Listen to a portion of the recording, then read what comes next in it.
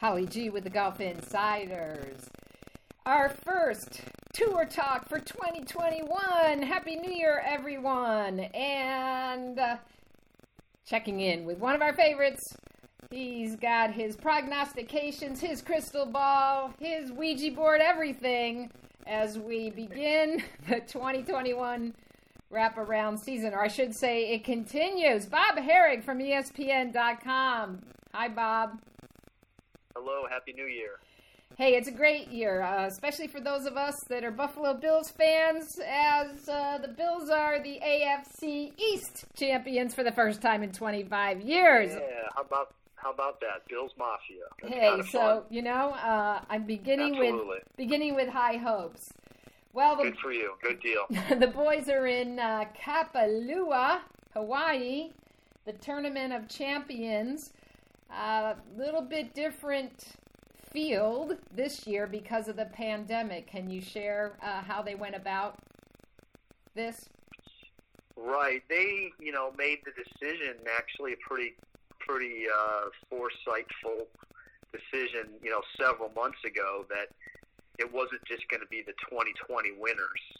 Obviously, there was 13 weeks of tournaments lost, and when you're only inviting winners, that can mean a pretty small field. And I believe it would have been like only 23 or 24 players if they had stuck to that. So what they said was, if you got to the Tour Championship, top 30 in FedEx points, you would also get an invite to the Tournament of Champions, which brought the field up to around 40.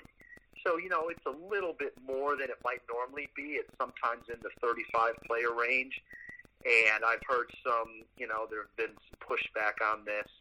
But look, it's just a one-off. It's a one-year thing. Under the circumstances, I think it makes a lot of sense. It's not a horrendous thing to have guys there who were in Atlanta.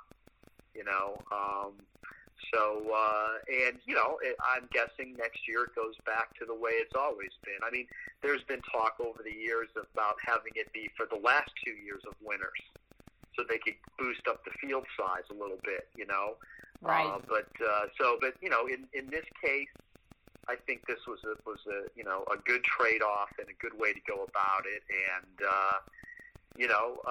the guys who didn't win last year, a guy like Xander, who's out there, it's a great opportunity. So hopefully, somebody might be able to take advantage of it and make sure that they're back at next year's Tournament Champions. Well, Justin Thomas started his 2020 season off with a win here at Kapalua, and given the way JT played and finished off the year, he's got to be one of the favorites. Absolutely. I mean, to me, it's almost like the golf season never really ended for him. Even though the father-son tournament, was basically just 2 weeks ago, a little over 2 weeks ago, was only 36 holes. I mean, he had to be there, for the 2 days of a pro-am. He's hitting shots on national TV. He wanted to get his game. He didn't want to just show up there without a game. And, he had played fairly recently before that. So for him, it's just almost a continuation. And I would bet that he's, not everybody shows up at Kapalua, ready to go. Some of them use it as a way to just chip off some rust. And, I'm going to go to Hawaii for 2 weeks. I'm going to play a no-cut event the first week, and I'm not going to worry about it too much. So, you have an advantage in that regard. It whittles down the contenders even less. So I like his chances a lot this week. Well, some guy who hasn't been sitting on the couch and letting much rust set in, Bryson DeChambeau, saw him talking to, I think it was Todd Lewis of the Golf Channel yesterday, and says he's got his ball speed up to 211 miles per hour, Bob, and he's hitting his 8-iron 200 yards. Are you kidding me? Yeah, that's kind of sick, isn't it? I mean, I mean, more power to him. I've sort of admired what he's pulled off here. I just sort of hope that there's no injuries that are going to come from this. That he's not compromised his body in a way where he might be hurting himself. You just wonder when you put on that kind of weight and you start lifting weights to get that kind of muscle. But for now, it's really paying off. And the other side of it is we saw what happened to him at the Masters. Yes. You still got to hit the shots. You got to make the putts. You better hit it in play. And he didn't really hit it in play at Augusta. So, and he's admitted this. He said, look, it's not going to work out if I'm not hitting the shot. So, but I still find it's fascinating to see what he does, and especially at Kapalua, where there's some big down holes, big downwind holes or downhill holes, also very, very wide fairways. There could be some monster drives that he hits this week. So, as you point out in your story, DJ rolls on. I think you mentioned the Masters is less than 100 days away. Wow. Correct. Yeah, actually, I think tomorrow or Friday is 90 days. So you're basically 3 months out, and I guess that is a silver lining to all the issues of 2020. We get a Masters really soon. It'll be here before you know it. And to me, the big question is how are they going to proceed? Because we're clearly not going to be at a point in April where we can have a normal Masters. But I sense that they don't want it to be like the 2020 Masters where there's nobody out there. So, what's going to happen? I mean, are we going to get a handle on the case counts? Is there going to be more vaccines? Can they do rapid testing, to let some people in? I mean, I think that's going to be a fascinating story to see how that plays out as well, because I think we all would like to see fans back there if it's safe. Even if it's not the full house, just because having none was quite odd, or having it next to none, a smattering out there, several dozen or a couple hundred at the most. That's not what we want the Masters to be, and so they're first up though. I mean, it's funny how that all worked out. They gave themselves the most time by postponing into November. Right. And we weren't at a point where they could have fans, and now they come right back in April, and they might not be able to have very many. I mean, I think we all sort of feel that maybe by the summer it's possible that we're going to have fans, back in, not full, but, decent numbers at some of these golf tournaments, especially maybe the U.S. Open. But they just happen to step up a little bit early, and I'm really curious to see how they do it. You mentioned that Brooks Koepka, of course, slipped to 12th in the world after starting the year at number 1. And, obviously Brooks plagued with some injuries, knee problem in 2019. What do you think's going on with Brooks right now, and how do you think how's 2021 going to be for his year? Yeah, that's a big question. I mean, out of all the guys that we're kind of wondering about, Spieth and Ricky Fowler, they've slipped down the world rankings. At least they're not having to worry about injury. Brooks is 12th in the world, but he was first at this time last year, and seems like forever. Yeah, and he missed the U.S. Open, right? Yeah, he missed the U.S. Open because of this. I mean, he didn't qualify for the FedEx Cup playoffs. Clearly something was amiss, and he tried to take time off, and he was, he kind of played the bold, brave act. He didn't want to use it as an excuse, which I get. But the bottom line is it was bothering him. I mean, it's not an excuse if it's true. And, you wonder, nobody quite knows the full medical story. Like, does he need another surgery? Is he putting that off? Is he trying to play? Has he been told, look, it's going to be, you're going to deal with some pain, but you can play, and so he doesn't want to have it? If surgery was an option, you sit there and you wonder, why didn't he have it while we were shut down for 3 months? Right. And just write off last year, So. You mentioned Ricky. Really disappointing year for him last year.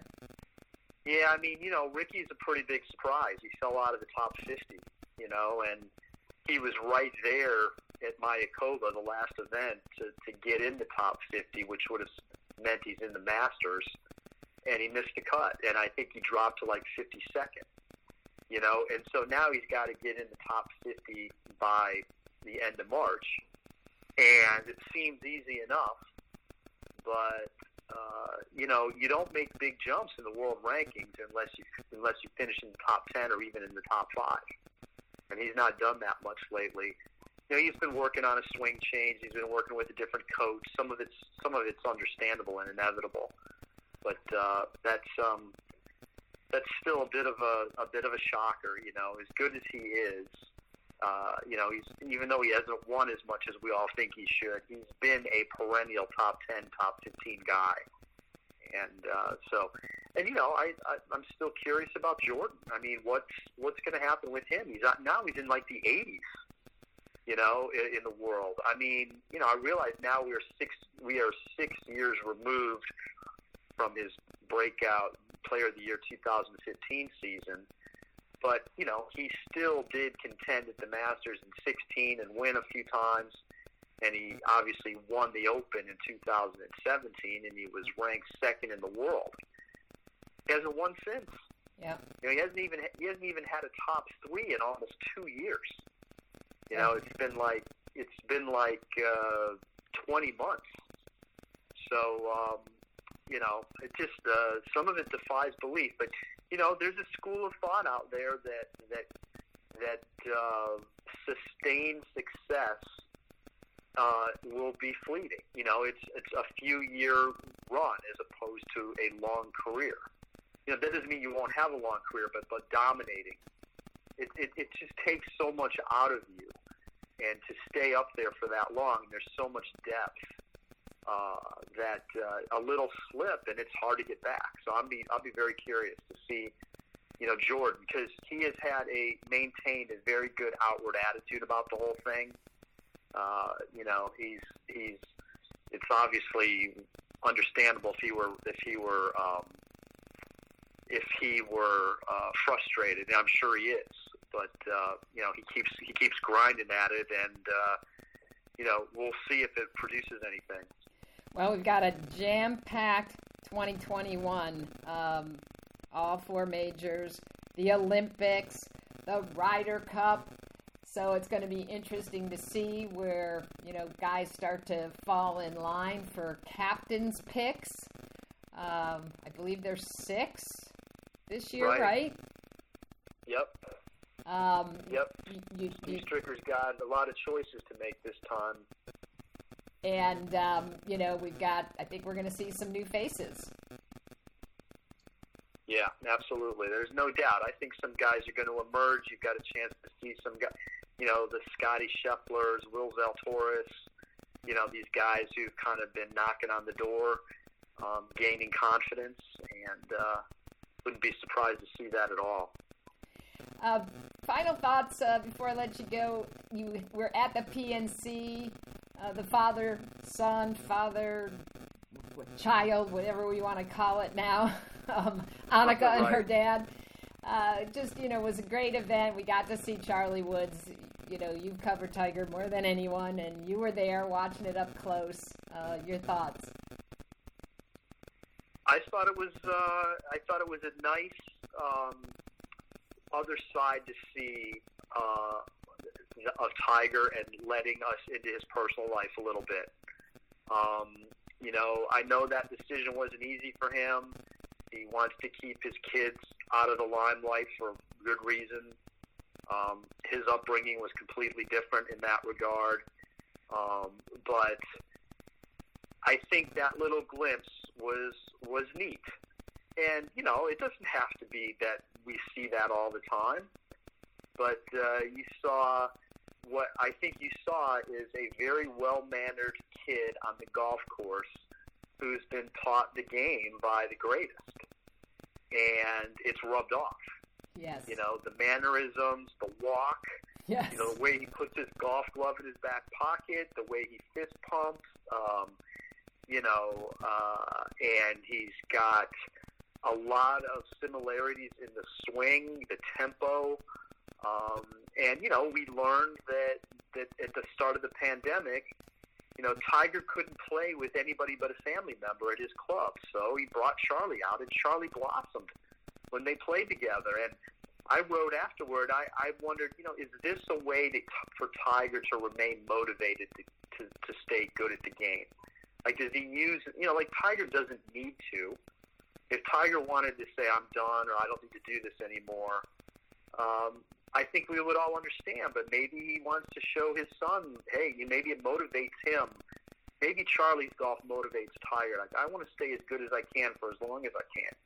And, I thought it was pretty cool. And, I think now we get back to letting them be private, and Charlie's going to play in some junior events when he can, and we'll see where it goes. I don't think we should make any projections. But for just a dad and his son and how good they look together, I thought it was really neat.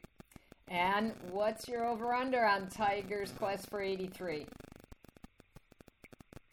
Yeah, I always, my attitude is never say never. Yes. God, it was just so bleak in 2020. I mean, never really even being in it ever. Something's got to change. He's 45. Turned 40. Be able to practice. Turned 45 on December 30th. Got to be able to put in the time, and if you're not able to put in the time and physically, then it's going to be really, really hard. I remember we doubted him when he went to Japan a little over a year ago, and he shocked us. And Tiger came out and won, and then he played really well in the Bahamas, and he was great at the President's Cup. And, it turned out to be like, an 8-week run. That was it. He was okay at Torrey Pines last year, tied for 9th, but he was never really in contention. But everybody saw that as, that's okay. It's a building block for the year. And then he only played one more tournament before the pandemic, and then we thought, okay, he comes back, he'll have had time to rest and recover and practice. And there were flashes, but never the Tiger that we needed to see to be able to compete. Well, you mentioned only 5 players have won a major championship at this age or older. That doesn't bode well for the record books. No, and actually, I think 2 of them were 45s, Hale Irwin and Jerry Jack. Barber. And Jack was what, 48? Jack was 46, and then old Tom Morris, which almost doesn't even count. Yeah. Because there was 15 or 20 guys playing. So, Julius Boros is the outlier. He was 48 years old when he won the PGA Championship in 1968. And, certainly guys have won into their 50s. Kenny Perry probably should have won the Masters when he was 49. Obviously, we saw what Tom Watson did at 59 at the Open. But, it's for Tiger, there's no doubt that he could win a tournament, multiple tournaments, win a major if he's feeling good. Because when he's feeling good, he hits the ball out there plenty far. He's still a great iron player. His short game is solid. He's a streaky putter. He needs to have a good putting week. He just doesn't putt like he used to. But, okay, all it takes is 1 or 2 good putting weeks and you could win. But I just don't sense that he's felt good enough for long enough stretches of time to make it work. And I think, that those are the answers that we don't get. We don't really know for sure. Well, we've got an exciting season ready to start soon. They'll be teeing it up today. And we go from Hawaii to California. And then soon enough, they'll be here in Florida for the Florida Swing. Bob, who's your pick for the Tournament of Champions? Well, I'm going with what I was talking about earlier. I'm going with JT, the defending champion. I just think, he's motivated. I think he's kind of annoyed that he didn't win more last year. He won twice, had a lot more chances. He's the kind of guy, I think, that when he's really, really, got a little bit of an attitude, it helps him. So I wouldn't be surprised to see him in good form this week. Yeah, let's see, 20 events he played, 11 top 10 finishes, 2 wins, 2 seconds, and 2 thirds. Pretty consistent, JT. Pretty good year. No doubt. All right, Bob, as always, we appreciate your time. Thank you for kicking off 2021. Bob Harig, ESPN.com. Thank you.